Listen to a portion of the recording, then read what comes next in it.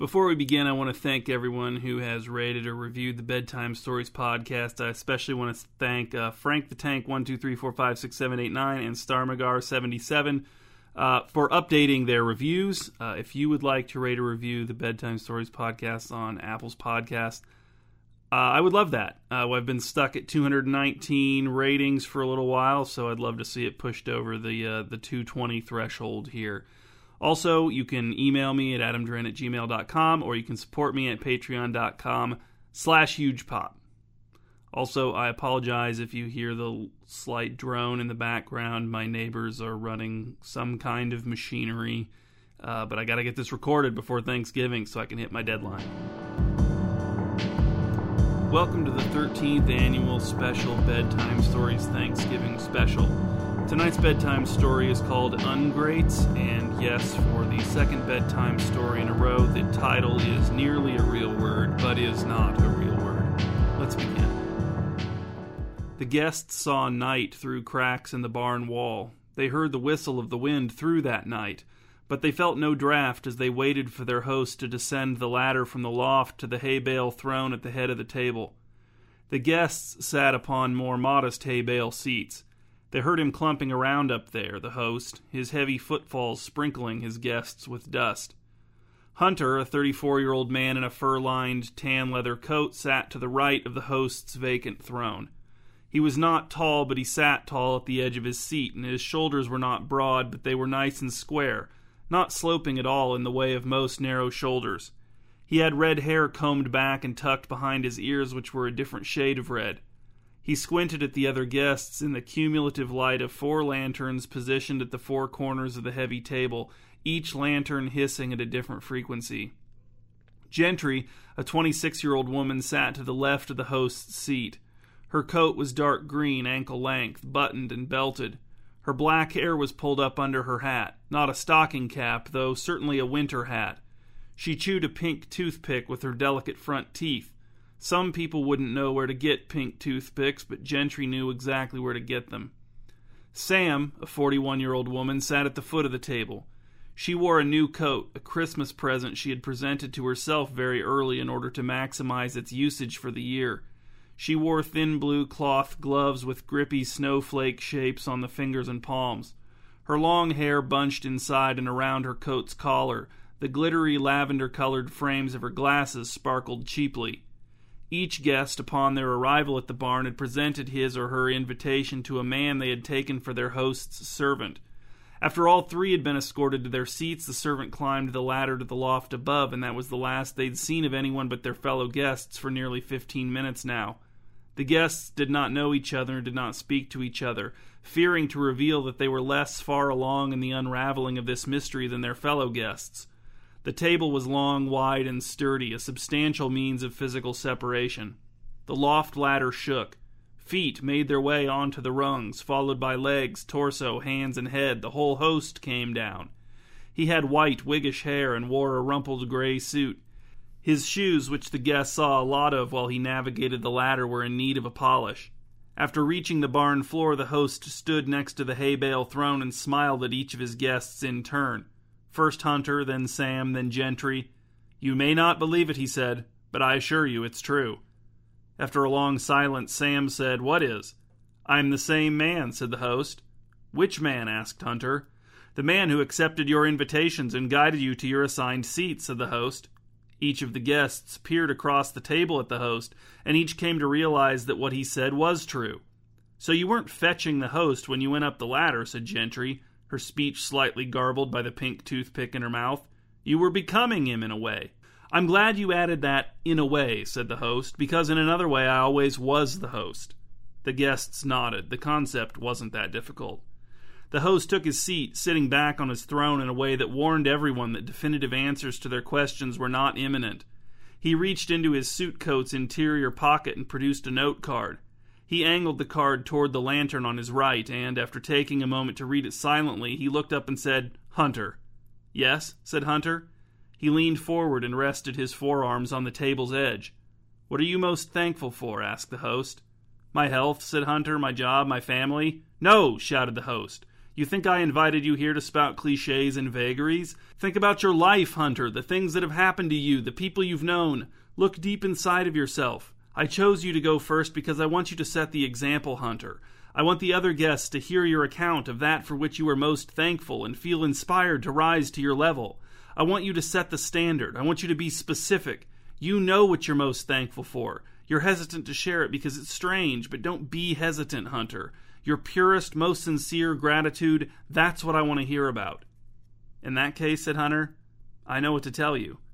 Then tell me, said the host. What Hunter was most thankful for. My cousin Celine came to stay with me and my wife. It was a long visit, almost a month. Celine needed to get out of her hometown for reasons I shouldn't go into here.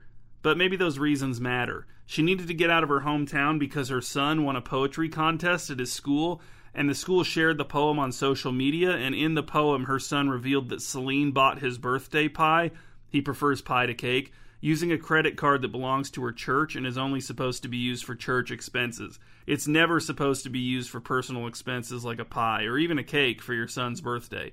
And there was a big uproar in the community. They live in another state. I don't know if the reaction would be the same here for something like that.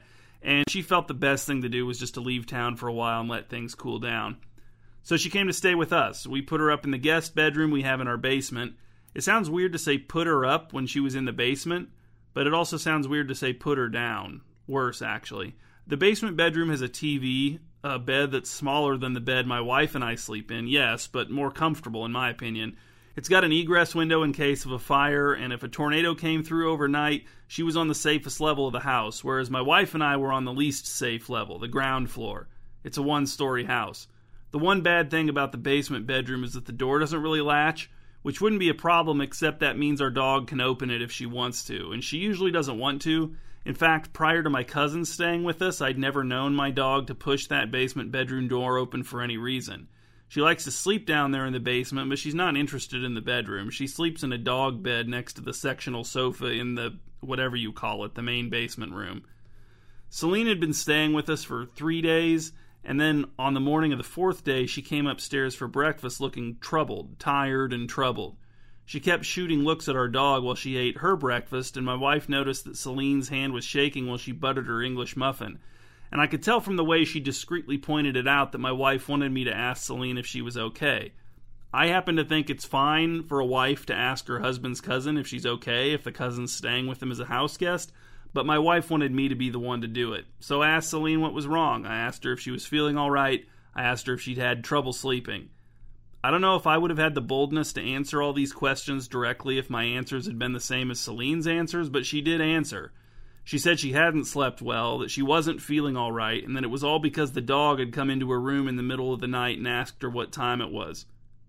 I don't think I told you our dog's name before. Our dog's name is Maisie. She's 9 years old, some kind of a mutt, weighs about 70 pounds. I don't know if you think those characteristics would make it more likely for a dog to ask what time it is, or less likely for a dog to ask what time it is, or have no bearing on a dog asking what time it is, but there they are. For me, I think the biggest thing that made the situation troubling wasn't any of Maisie's specific characteristics, but more just that she was a dog in general. That was the main sticking point for me, that it was a dog asking what time it was.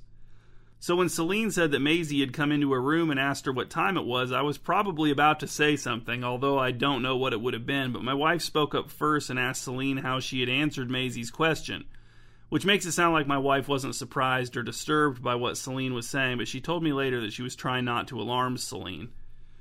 Celine said that she hadn't told Maisie anything. She said that instead of answering our dog's questions, she had just started pinching her arm to either see if she was awake or wake herself up. I'm not exactly sure why people pinch themselves to see if they're dreaming. I don't know what it's supposed to prove.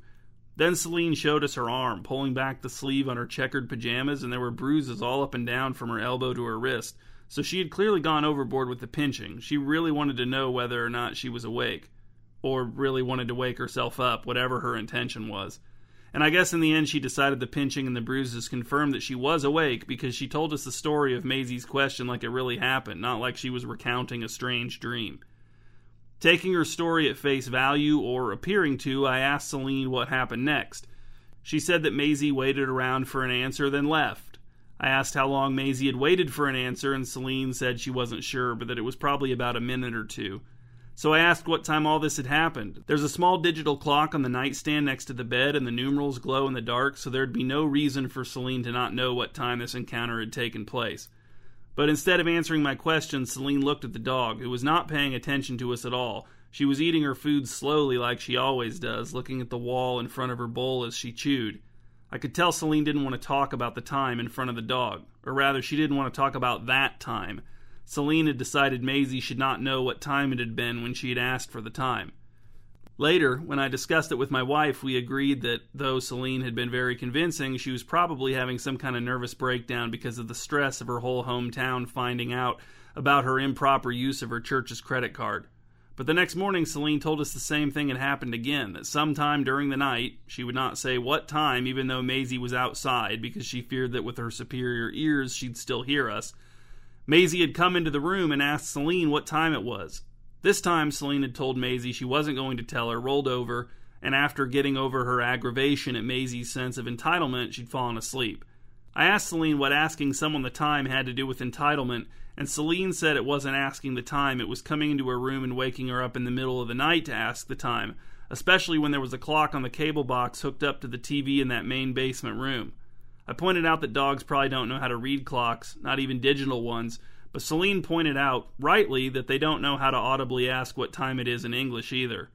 To my wife and me, it didn't seem like Celine was crazy in any other obvious ways, so we asked if she would let us put a baby monitor in her room during the night so we could maybe hear Maisie ask Celine what time it was if it happened again.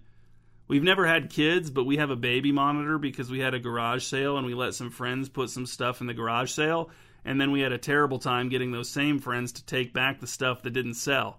Anyway, we put the baby monitor in the guest room and went to bed. For some reason, I woke up a little before 2 in the morning. The baby monitor was crackling a little, I could hear Celine's breathing, and I was just dozing off again when I heard the creak of the guest room door opening coming through that little speaker. So I sat up in bed and nudged my wife awake and gestured for her to be quiet.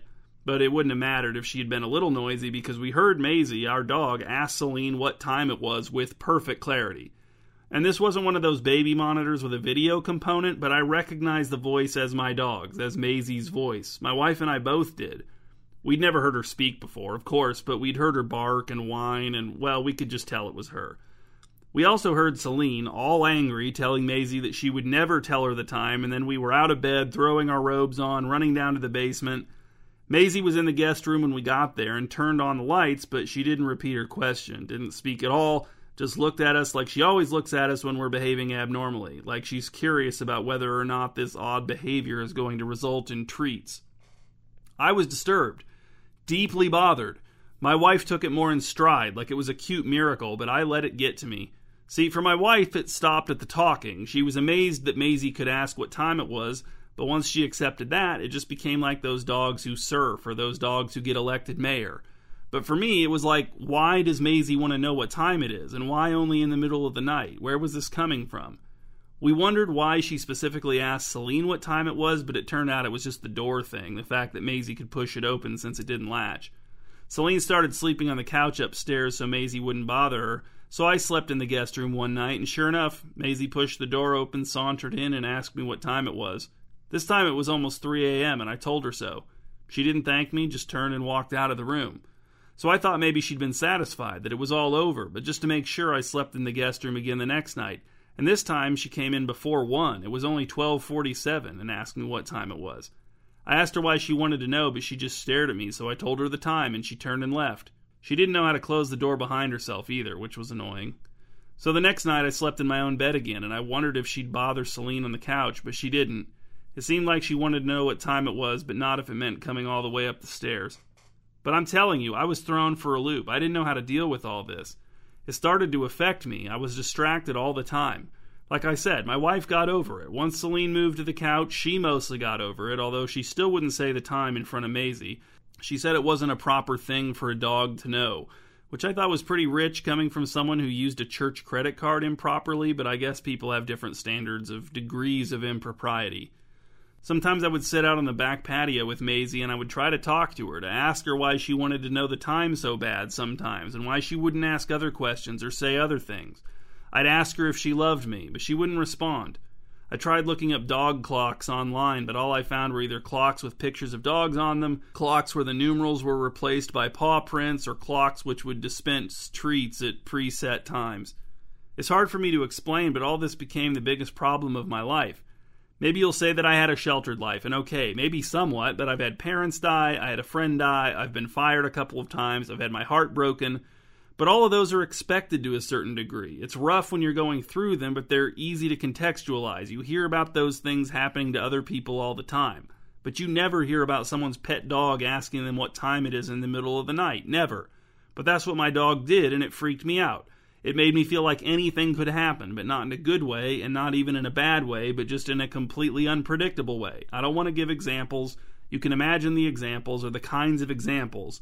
But how can you function like that? How can you live a normal life? You need predictability. Even the unpredictability has to fit within a fairly narrow range, right? I couldn't live with this problem. Not that I was suicidal, but I just knew it was going to eat me up somehow, that there wouldn't be enough left of me to call me alive. So I took Maisie to a psychic for pets. His name was Dr. Tuss. Maisie didn't talk to him, but I guess she didn't need to because he was psychic and he could read her thoughts. She seemed comfortable with him.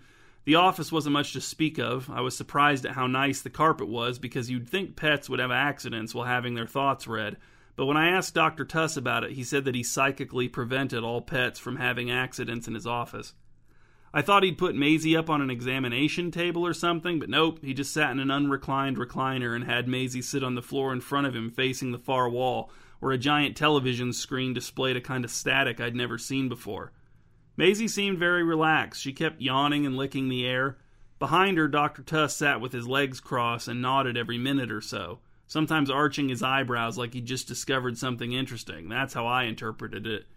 Eventually, he gave a sort of final nod, then told me what he'd found. It turned out, he said, that when Maisie asked what time it was, she didn't actually care.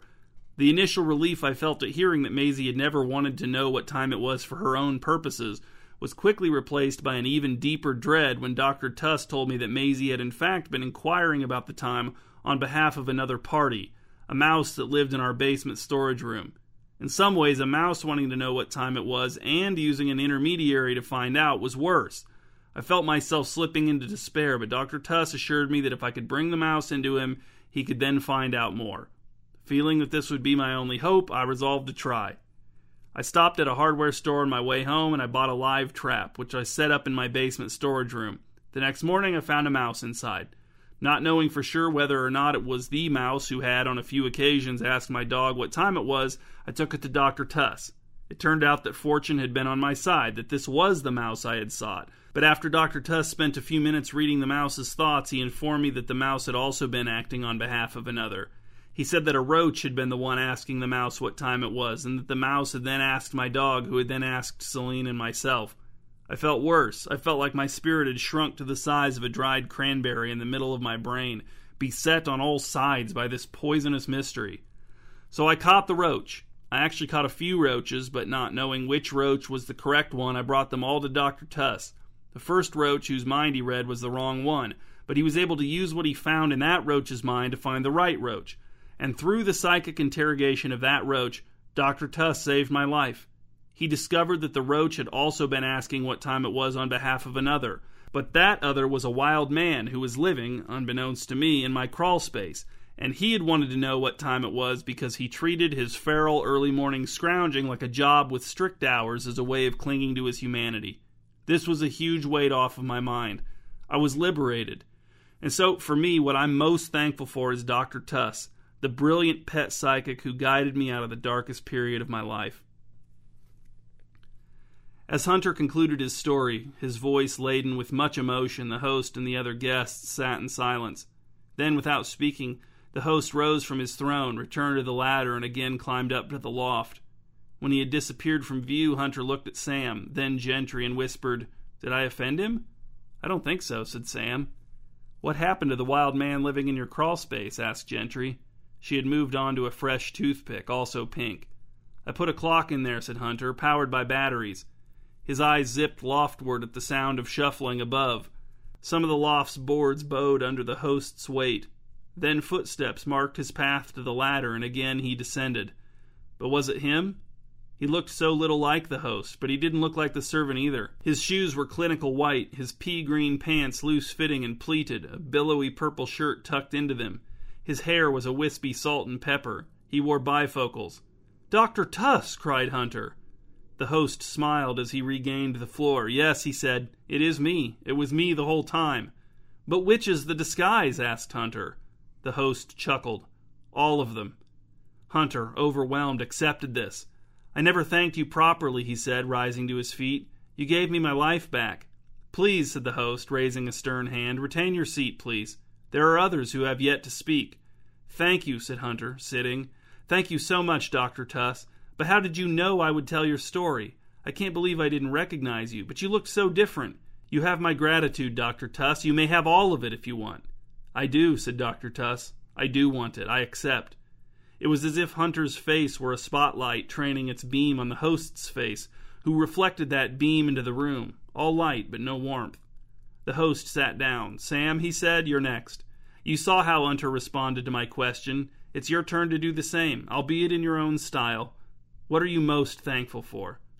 "I know what comes to mind," said Sam. She defogged her glasses with the back of her gloved finger. "But is that what this is about? You're saying it was you? That our stories are all about you? That's why you've gathered us three specifically? But that isn't possible. Not in my case. It can't be you. It can't." The host smiled with serenity. "Tell me," he said. "Don't worry about the outcome. Tell me the story you know is right. Tell me what you are truly most thankful for." "Okay, then," said Sam, "but I don't think this is going to turn out how you're hoping." What Sam was most thankful for. I'm not the storyteller he is. Hunter, that's your name? I'm not so long-winded. I don't mean that in a bad way. I just don't know how to talk that much. I get self-conscious, but I hope you, none of you, think that means that I'm less grateful. I'm very, very grateful.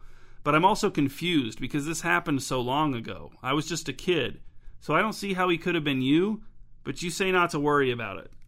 Okay then, I won't worry about it.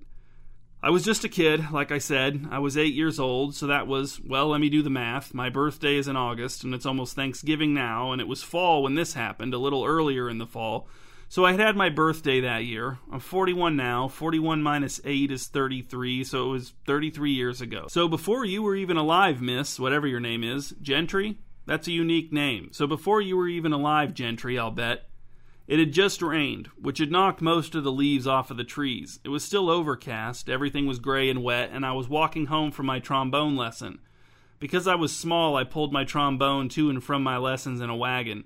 My trombone teacher was only a block and a half away, not a long walk, but I was coming home. I was pulling my trombone in my wagon, and I was stamping through puddles. I guess I was being rebellious. My trombone teacher, Mrs. Gesslin, had scolded me for not practicing enough, and I was annoyed by that. So my childish response was to stamp through the puddles on the way home. My shoes and socks and my pants from the middle of my shins down were all soaked.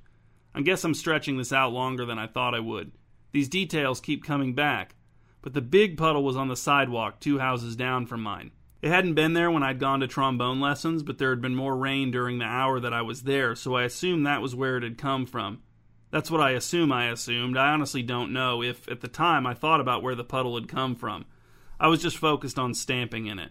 In fact, I wanted to stamp in it with both feet, a big flying stamp. I was imagining that giant splash. Does anyone mind that I say stamp instead of stomp? I stopped at the edge of the puddle and then jumped into it with both feet. But when my feet broke the surface of the puddle, they kept going. You could say the puddle was deep, but that's a little deceptive. The puddle itself was probably 2 feet deep, which is deep for a puddle, but what made it seem even deeper was what was beyond the puddle, which I don't know if you'd say was part of the puddle or not. By the time my head had passed beneath the surface of the muddy water, my feet and legs had already passed through the bottom of the puddle and into a cavern, a small cavern. This happened fast, but I still noticed it, the sensation of my upper body being underwater and my lower body emerging from beneath the water. I didn't know it was a cavern that I was passing into until I passed all the way through, falling another 5 feet to the cavern floor, which was rocky. Well, it was made of rock. It was rock. The fall itself didn't hurt much. I think the puddle slowed my fall, but what hurt more was that I had still been holding on to the handle of my wagon when I jumped, and I'd pulled it into the puddle after myself, so it came through the puddle behind me. Since I still had a hold of the handle, I was able to push the wagon aside as it fell so it didn't land on me, but my trombone case came out of the wagon and hit me square in the chest and knocked the wind out of me for a minute. After I regained my breath and started to come to terms with what had just happened, I looked around. There was light in the cavern, but it came from nowhere. It was just there in the cavern like I was, like the light had fallen through the puddle and gotten stuck like I did. For a while I tried to jump up into the puddle and swim back to the surface, but with all my leaping, the best I could do was splash my hands into the underside surface. Then I got the idea to throw something up through the puddle so that it would pop out the top, and someone who happened to be passing by would be drawn to investigate. But there was nothing to throw. The wagon and the trombone were too heavy. Although the cavern was made of rock, there were no loose rocks lying around. I could have tried throwing my shoes maybe, but I was afraid to be without them. I'm still afraid to be without them. Notice how I'm not without my shoes tonight? Well, neither are the rest of you, and it's cold, we're in a barn, probably no one would want to be without their shoes in a situation like this, but still, even if the conditions were perfect for shoelessness, I'd be wearing them. I'm afraid to be without them unless I'm in my own home, the home of someone I trust, or if I'm getting a pedicure, or if I'm swimming at a pool or a beach, although beaches make me a little nervous to be shoeless. Anyway, I decided to look around the cavern. Since the light didn't come from anywhere in particular, there were no shadows, no dark corners. It wasn't bright in that cavern, but the distribution of light was very even, I'll give it that. The cavern was egg-shaped, I suppose, but if the inside of the egg's shell was rough, it was about the size of a small house. The ceiling, I think I mentioned, was only 5 feet high, but since I was little, I didn't feel too crowded. But there wasn't much to find or see. The only thing I found was a single key on a keychain shaped like what I now know was Lake Wellwash, but at the time just looked like a blue blob.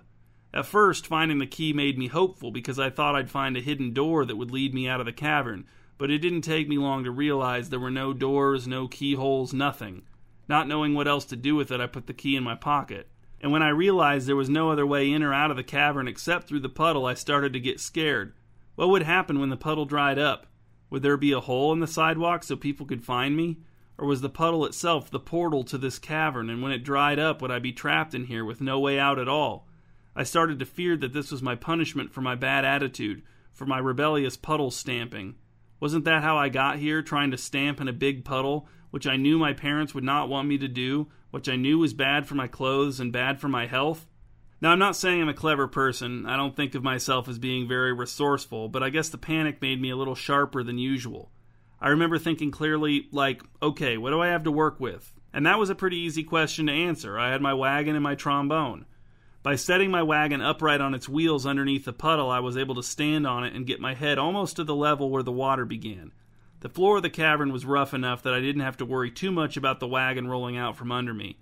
I reached up into the puddle and felt for the sides of the hole it was in, but they were slick, and I wasn't strong enough to pull myself up anyway.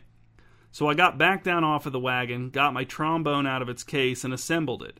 Then I got back onto the wagon, pointed the trombone up into the puddle, and extended the slide as far as I could, stretching my arm up into that cold, gross water. Then I just swished it back and forth, back and forth. It was too murky for me to be able to tell for sure, but my hope was that the trombone slide was sticking out the top side of the puddle far enough to attract someone's attention. I had no idea if it would, and even if it did, I didn't know how to communicate the next part of my message, that I was trapped underneath the puddle and needed someone to pull me out. It seemed impossible. I would need someone who was ready to make some pretty outrageous guesses about what was going on. Wow, I guess this story is longer than I thought. I guess I'm better at telling it than I thought. I thought for sure I'd have told it all by now. Well, I'm almost done. I don't know how long I waved that trombone around through that puddle, but I know my arms got so tired and I almost fell off the wagon more than once. It felt like a long time, but I was a kid. Maybe it was only a few minutes, or maybe it was an hour. My shoulders ached, my neck ached. My main hope was that when my parents noticed how late I was getting home from trombone lessons, they'd come looking for me, see the trombone, and well, find me somehow, get me out somehow. But that isn't what happened. And I don't know if it would have happened like that, but something else happened first. I was just about to take a short break from waving the trombone in order to preserve my stamina when I looked up and saw a dark shape coming toward me through the puddle. Then it popped out of the underside of the puddle right next to my face, and I saw that it was the head of one of those four-pronged walking canes like the kind my grandpa used after his second stroke. It waggled around like it was trying to attract my attention. In my excitement, I dropped my trombone on the floor of the cavern, grabbed onto the cane, and gave it 2 short tugs. I thought, I guess, that the tugs would communicate something to whoever was on the other end. Nothing in particular, just that I was there, that I saw the cane, that I could reach it. I didn't know what was going to happen next. Maybe the person would lower a ladder, a rope. Maybe they'd have to go home to fetch whatever they needed, to get help. These ideas made sense to me. I understood they were strong possibilities, but when the cane began to go back up into the puddle, I couldn't let go. I clung to it like the cane itself was my only chance to escape. And I went right along with it.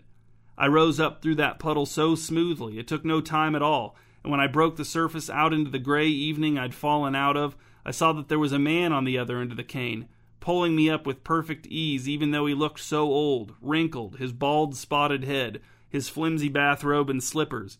He rose from his knees to his feet as he lifted me out, and he set me on the sidewalk next to him. His car, with the driver's side door standing open, was idling at the curb a few yards beyond the puddle. I didn't know what to say or do. I wanted to give him something, but I had nothing to offer.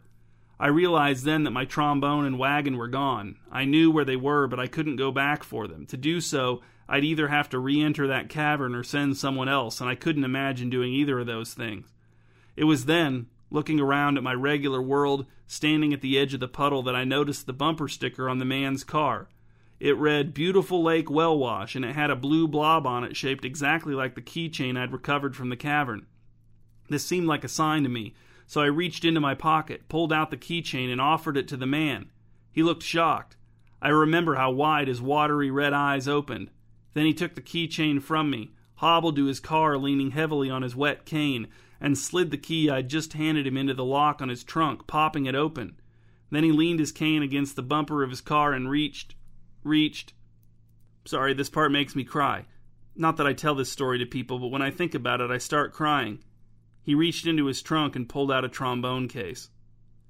Sam stopped talking. To her, it seemed the story was over. The rest was implied. She narrowed her eyes at the host. The host met her gaze. "And that is what you were most grateful for?" "Yes," said Sam, "the rescue, the replacement trombone. But that couldn't have been you. He was so old. You'd have to be, 110 years old." The host rose from his throne, winked, and headed for the ladder. Up he went. "There's no way," said Sam, "there's no way." Gentry clapped in excitement. "I can't wait to see this one. I can't wait for my turn." "He was feeble even back then," said Sam. "You said he lifted you out of the puddle with ease," said Hunter. "Maybe he was young then, but in disguise as an old man?" "No," said Sam, "it wasn't a disguise." "Was it? I always thought he'd had a surge of adrenaline, like those mothers who lift cars off of their babies." From the loft above came the usual shufflings and thumpings, but there were new sounds. Scrapings, snappings, clangings. It took a long time, more than 20 minutes, but the guests weren't bored. The strange sounds, the passing time, Sam's insistence that the host could not have been the old man who had rescued her and gave her a replacement trombone, all of these things only built the suspense to thrilling levels of intensity. When the host finally returned to the ladder and began to creep his way downward, unsteady and slow, Sam gasped, "It can't be! But you're no older than you were then. You look the same. The same." The wrinkles, the spots on the bald head, the bathrobe and slippers, they were all there. He even had the 4-pronged walking cane, doing his best to keep hold of it in his left hand while navigating the rungs of the ladder at the same time. When he was 2/3 of the way down the ladder, the host slipped and fell to the barn floor with a horrific thud. "Stay in your seats," he cried in a weak voice. The guests watched with concern as he set his cane upright and clawed his way up it until he was on his feet again, more or less. At last he turned to face Sam directly. "Do you accept now that he was I?" Tears spilled from her eyes. "I swear my parents taught me to be polite. I knew how to be grateful. I was just stunned at everything that had happened. But you are what I've been most thankful for almost my whole life now. You don't even have to ask. You have all my gratitude. All my gratitude." The host received the gratitude as it was offered. Completely. Absorbing it as, "My turn," said Gentry. She had half-chewed pink toothpicks pinched in each hand. "I already know who you were, in the story of what I'm most thankful for, I mean." The host's smile was strained. "All right, but be patient. Take a moment to appreciate—" "I know," said Gentry. "It's just that I already know which one was you, and it's so crazy that was you. I can't wait for them to hear. It's blowing my mind just thinking about it." The host was no longer smiling. I understand that you're excited, but interrupting is not... I'm not interrupting, said Gentry. She finished her story. You're interrupting me, said the host. His elderly appearance enhanced his displeasure, but Gentry didn't notice. It's fine, said Sam. She used the fingertips of her fuzzy gloves to dab the tears from her face, soaking them up. Let her tell her story. After Hunter's story and my experience, I'm eager to hear more. Very well, said the host. He lowered himself onto his throne, now wincing at the same way his body had before bent without effort. It took him a few moments of stiff shifting to settle. Now, he said, and it was clearly just an introductory word to a more complete thought, but Gentry couldn't wait any longer. She was off and running. What Gentry was most thankful for. I know who you were. I never would have thought it could be you, but now that I've seen how you were the main person in these other people's stories, I know who you were. You were the one in my dream. You were the blue jay in my dream who told me not to try to have a career in speech therapy. And I am so grateful, you have no idea. My best friend went into speech therapy, and she hates it. She likes helping people, yeah, but everything else about the job, no. And you saved me from that. Gentry sat grinning at the host, her eyes flickering between him and the latter. And take your time, she said. If it took you that long to make yourself look like an old man, then I imagine the blue jay will take even longer, especially since it was a normal-sized blue jay. I don't know how you're going to manage that. The host blinked at her, as if there were glue on the insides of his eyelids. You think I was a blue jay in a dream you had? You were, said Gentry, because that's what I'm most thankful for. No, said the host. Hold on, that was not... Look, don't try to guess who I was or anything. Just tell me what you're most thankful for. What you're most thankful for. Did you send the dream, asked Gentry, even if you weren't in it? Or were you hiding in the dream, watching from somewhere I didn't notice? Not the dream, snapped the host. Something that happened in real life. What Gentry was actually most thankful for. Oh, I know who you were. It was so obvious that I guess I thought it was too obvious. But yes, now it makes sense. My dad raised me. He taught me how to swim. He taught me how to make good guesses on multiple choice tests. He fed me. He let me make the dance playlist for the wedding when he married my stepmom, and that's you. My dad has actually been you this whole time. Thank you. The host looked startled for a long time, then pained. I am not your father, he said. He looked at Hunter and Sam for support. They weren't sure how to give it. Giving their gratitude, that had been easy, natural, but how to support him? They were not privy to his plans. They didn't know his motives, his goals. Surprised as they were to discover the important role he had played in their lives, they didn't see why he couldn't have been the blue jay from Gentry's dream. Or her father.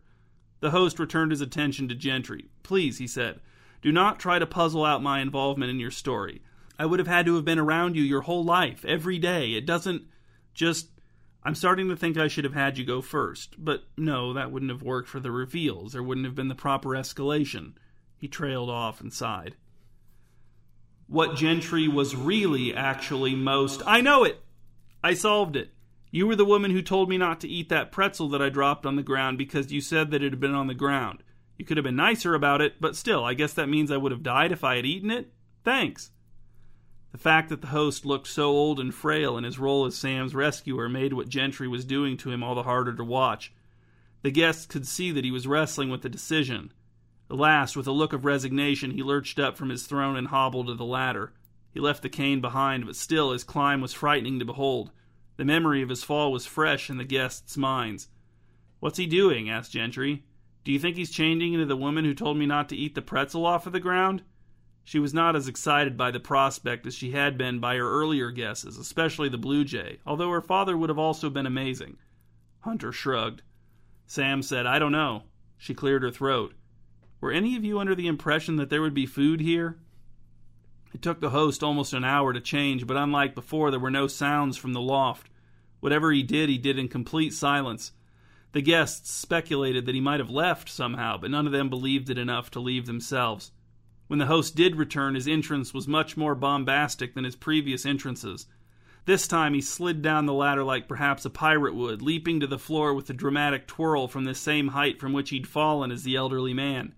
He wore shiny black trousers and a shirt with a deep neckline which revealed the inside edges of his well-developed pectoral muscles.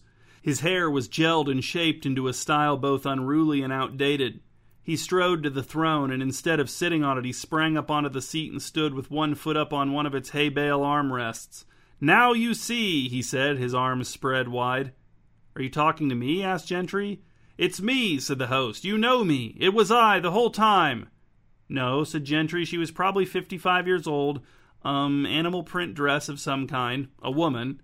"Who?" asked the host, deflating. "The woman who told me not to eat the pretzel that I dropped on the ground," said Gentry. "She said I shouldn't eat it because it had been on the ground?" "That was not me," said the host. He dropped his arms to his sides. His hands made a sad flopping sound against his hips. "But I'm supposed to recognize you now?" asked Gentry. She gestured at the host, taking in his current get-up.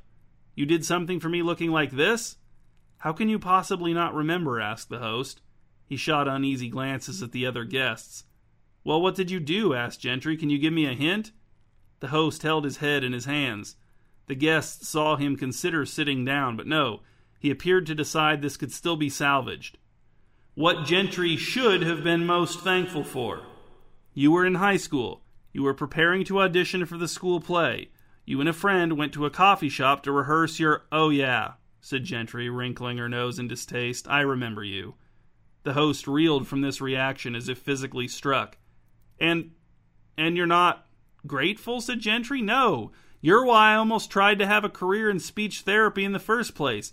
If not for that Blue Jays warning, you would have ruined my life." "But how?" said the host. "I don't remember saying anything about speech therapy." "It wasn't a direct suggestion," said Gentry, "but I could tell what you were hinting at." "But we weren't even talking about career goals at all," said the host. "Which is what made your hinting all the weirder," said Gentry. She produced a new toothpick, pink as its predecessors, from the pocket of her coat. The host reached into the neck of his shirt and pulled a note card from where one would not have thought there was a pocket. He stepped down from the hay bale throne and angled the note card toward the lantern light. Though he looked young and strong, it was now easy to see that he and the old man that had preceded him were the same person. He flipped the note card over as if he expected there to be more writing on the back, but the guests had seen that there was not. "I just thought of something," said Hunter. "Were you the wild man living in my crawl space?" "Yeah," said Sam. "Pretty convenient that the key to your car's trunk was down in that cavern with me, huh?"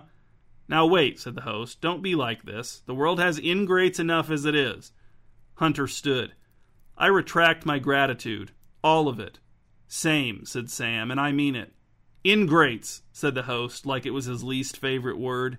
He slumped into his throne, and it disintegrated beneath him into a pile of moldy straw. He lay upon that straw pile and wheezed.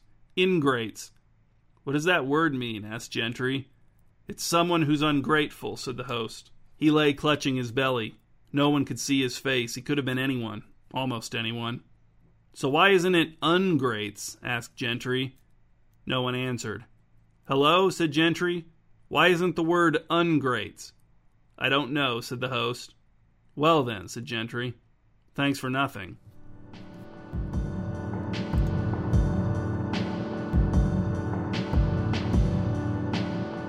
This is the discussion question for bedtime story number 223, Ungrates. Number 1. Do you think I'm grateful for the fact that because I put so many discussion questions at the end of the last bedtime story, now I don't feel obligated to put more than one at the end of this bedtime story?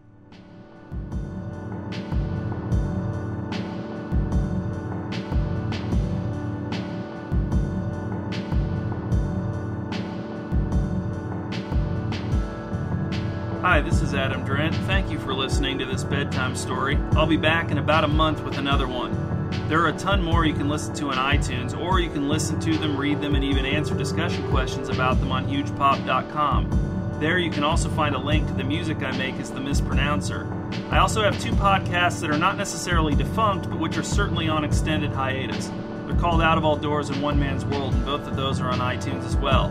If you'd like to donate to my Patreon, which will allow you access to a variety of bonuses, you can do so at patreon.com/hugepop.